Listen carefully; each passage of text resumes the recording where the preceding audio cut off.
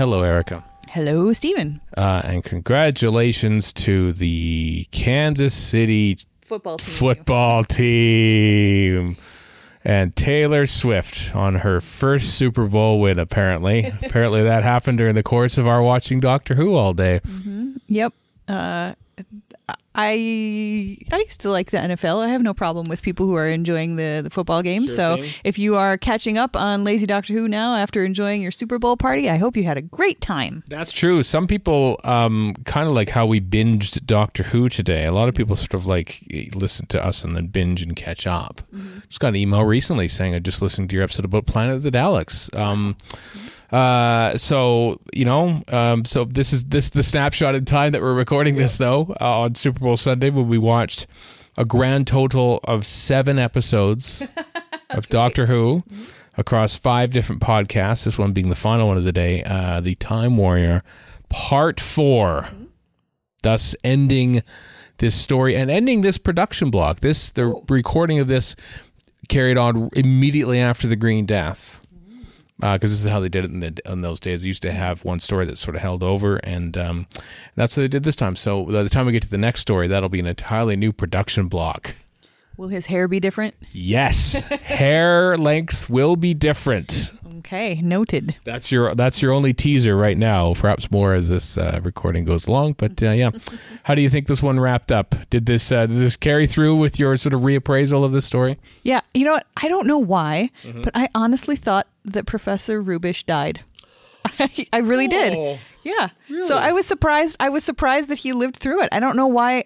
I must be misremembering, and I don't know. Maybe I'm getting mixed up with some other scientist. Eustachius Jericho at the end of Flux or something like that. I'm just thinking. Or didn't Professor Kettlewell bite it at some point? He did. Spoilers. Yes. Yeah. He did. Yeah. So yeah, maybe that's it. Because he's. I think the two of them are a little bit wrapped up in my head. Dotty scientists in the stories around this time. Yeah. Yep. Although I really, especially after this episode too, I maintain that Rubish is not as dotty as he seems. He's just like he has no social skills.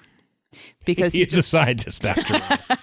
he talks and stuff, and is just really wrapped up in his own stuff. But I don't think he's actually as dotty and doddering, because like he is canny and clever, and he explains everything, and like he's the fourth hand hero of the story.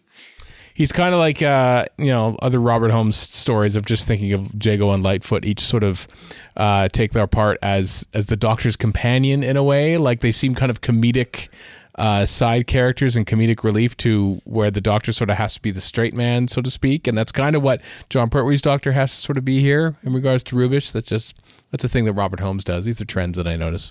Yeah. I mean, well, you get the Holmesian double act, which we've got here in friggin' Iron Crown and Blood Axe. But yes. Yours is indeed a towering intelligence. Yeah. I love it when you say that to me, really. He does, ladies and gentlemen, and be friends. He sure does. I sure do. I love Iron Crown and Blood Axe. I know. That is where we split on otherwise mostly agreeing on this story. But yeah. Sorry, I didn't mean to.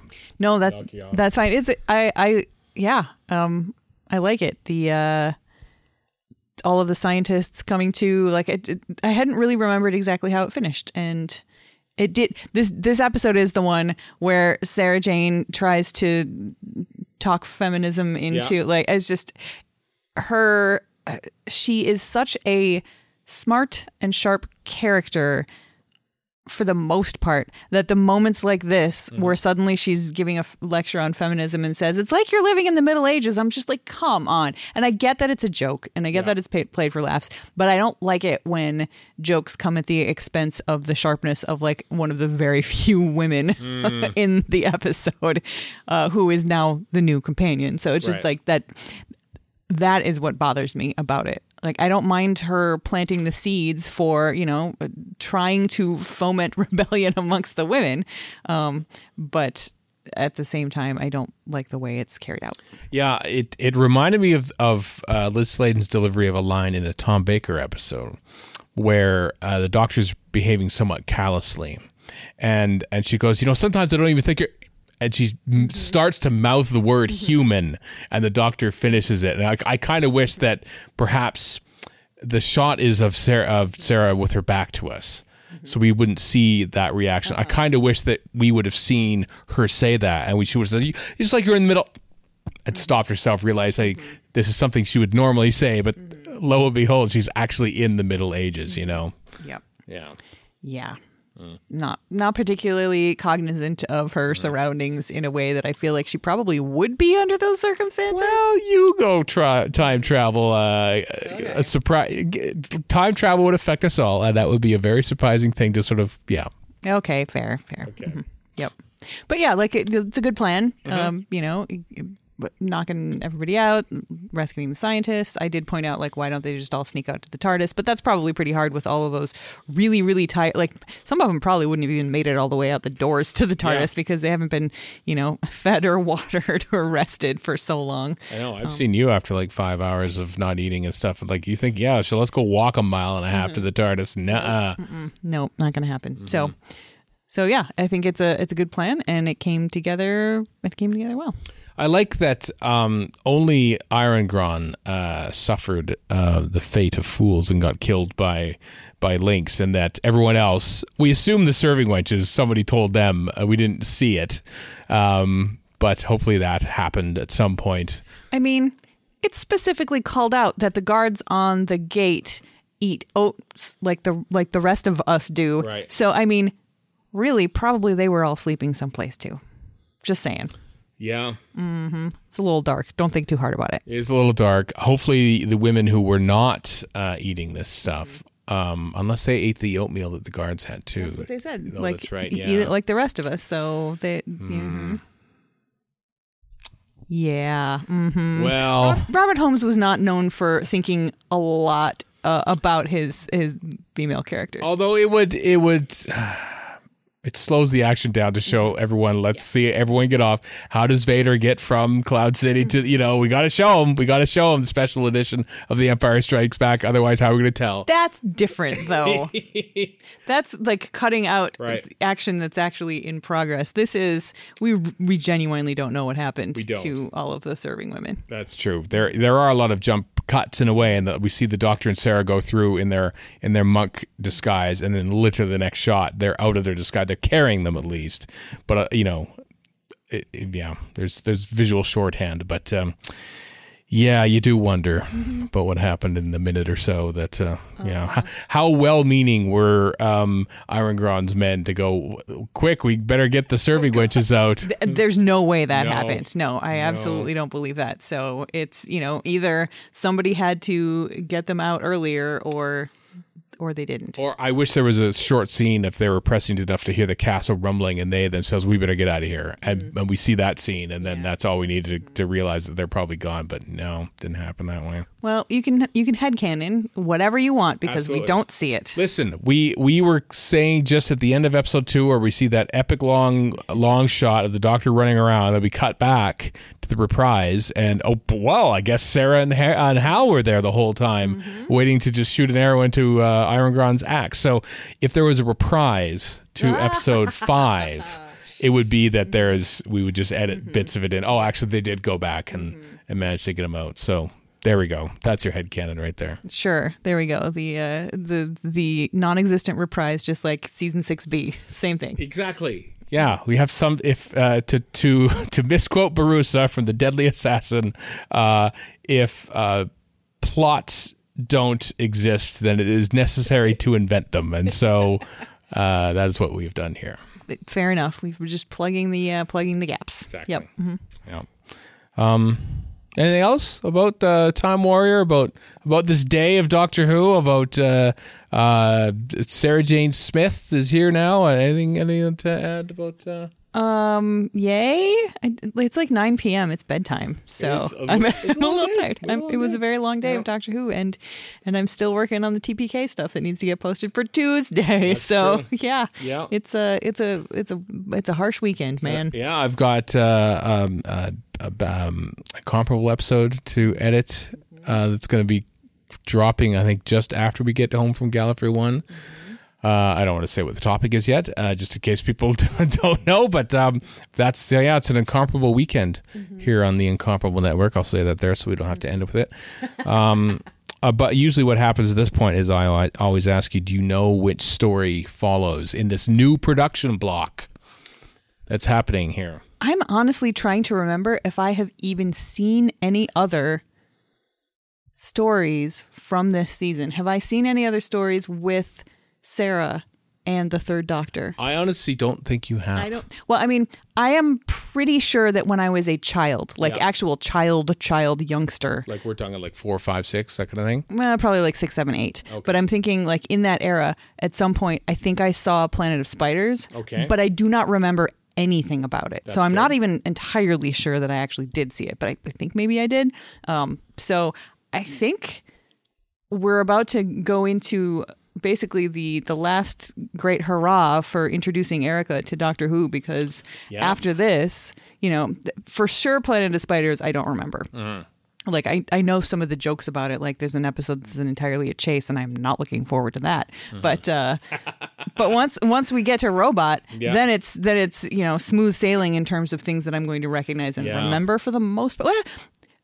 Season 12 is a little bit, I'm a little sketchy on it. So it will be reminding myself. But those are all things that I know I've seen, and I know I've seen probably more than once. It's just the memory is gone. Whereas here, this season, season 11 is pretty much a giant gap for me. So it's exciting to be watching the last new to me Doctor Who until, Ncuti Gatwa does more stuff.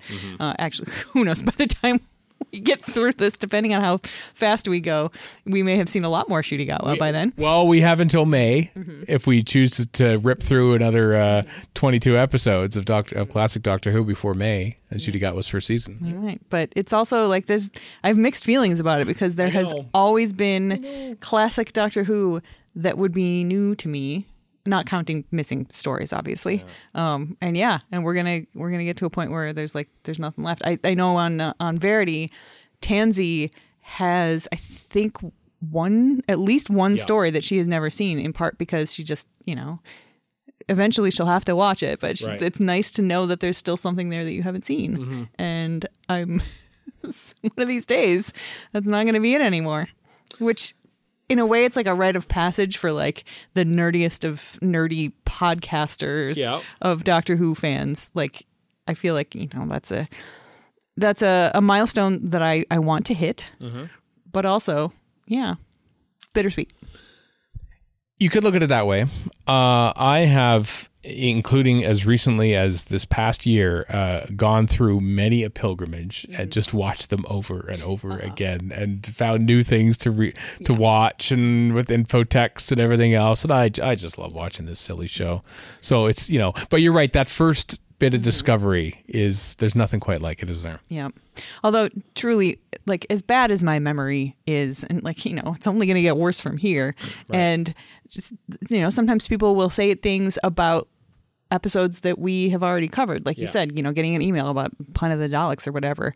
And I'll be like, oh, I don't actually remember that I said that. I don't remember that happened in the episode. So yes, I could very easily go through another entire pilgrimage starting at the beginning. And there are some stories that I remember very well, and it would be more like revisiting them, whereas there are plenty of stories which I've only seen for the one time, and that would be like rediscovering them. Yeah, not to make this seem how long it's taken us just to get through the Pertwee era. But when we watched Doctor Who and the Silurians, it was some weeks or months before the COVID-19 global pandemic hit. Right. And we were talking about pandemics during the course of that. So, going back to watch that story again will be, interesting, knowing that what happened after that. So yeah, things hit differently. Yep. And who knows what the next few years hold for us in terms, whether they be good things or bad things. They may change the way I see episodes of Doctor Who that I've already seen too. So, yep. Like the Green Death. Yes, indeed. Your perception of that has sort of changed too. Well, do you know what's coming next? Do you know which story it is? I don't actually know the stories in this season, like almost at all. So I am just going to guess Monster of Peladon. No. Okay. You're right. That's going to be my guess every time because it's the only one I know. Okay. The next story is Invasion of the Dinosaurs. Yay! I've been looking forward to this one because, I haven't seen it, but I've heard many podcasts about it, so Yep. I'm excited to see those dinos. For the longest time, episode 1 was only available in black and white until they sort of recolorized it for the DVD release. I'm sure once this eventually comes out in Blu-ray, they'll do a much better job. It's sort of kind of like just using the chroma dots on it. So I remember when my local PBS station in the early 2000s or late 90s decided to show it, because up until then it was always the omnibus version started at episode 2. So episode 1 feels like new Doctor Who to me in a way that I have not seen it nearly as much as other Doctor Who episodes. So it'll be kind of new for me and very new for you when we watch it next. Wow. Yeah. Yep. I'm excited. Me too. All right. Invasion of the Dinosaurs, kids, on the next lazy Doctor Who. Who needs Jurassic Park when you have... Well, I mean, I think a lot of people probably do, but I'm still excited about the dinos. Me too. All that and more on the next Lazy Doctor Who. Goodbye. Goodbye.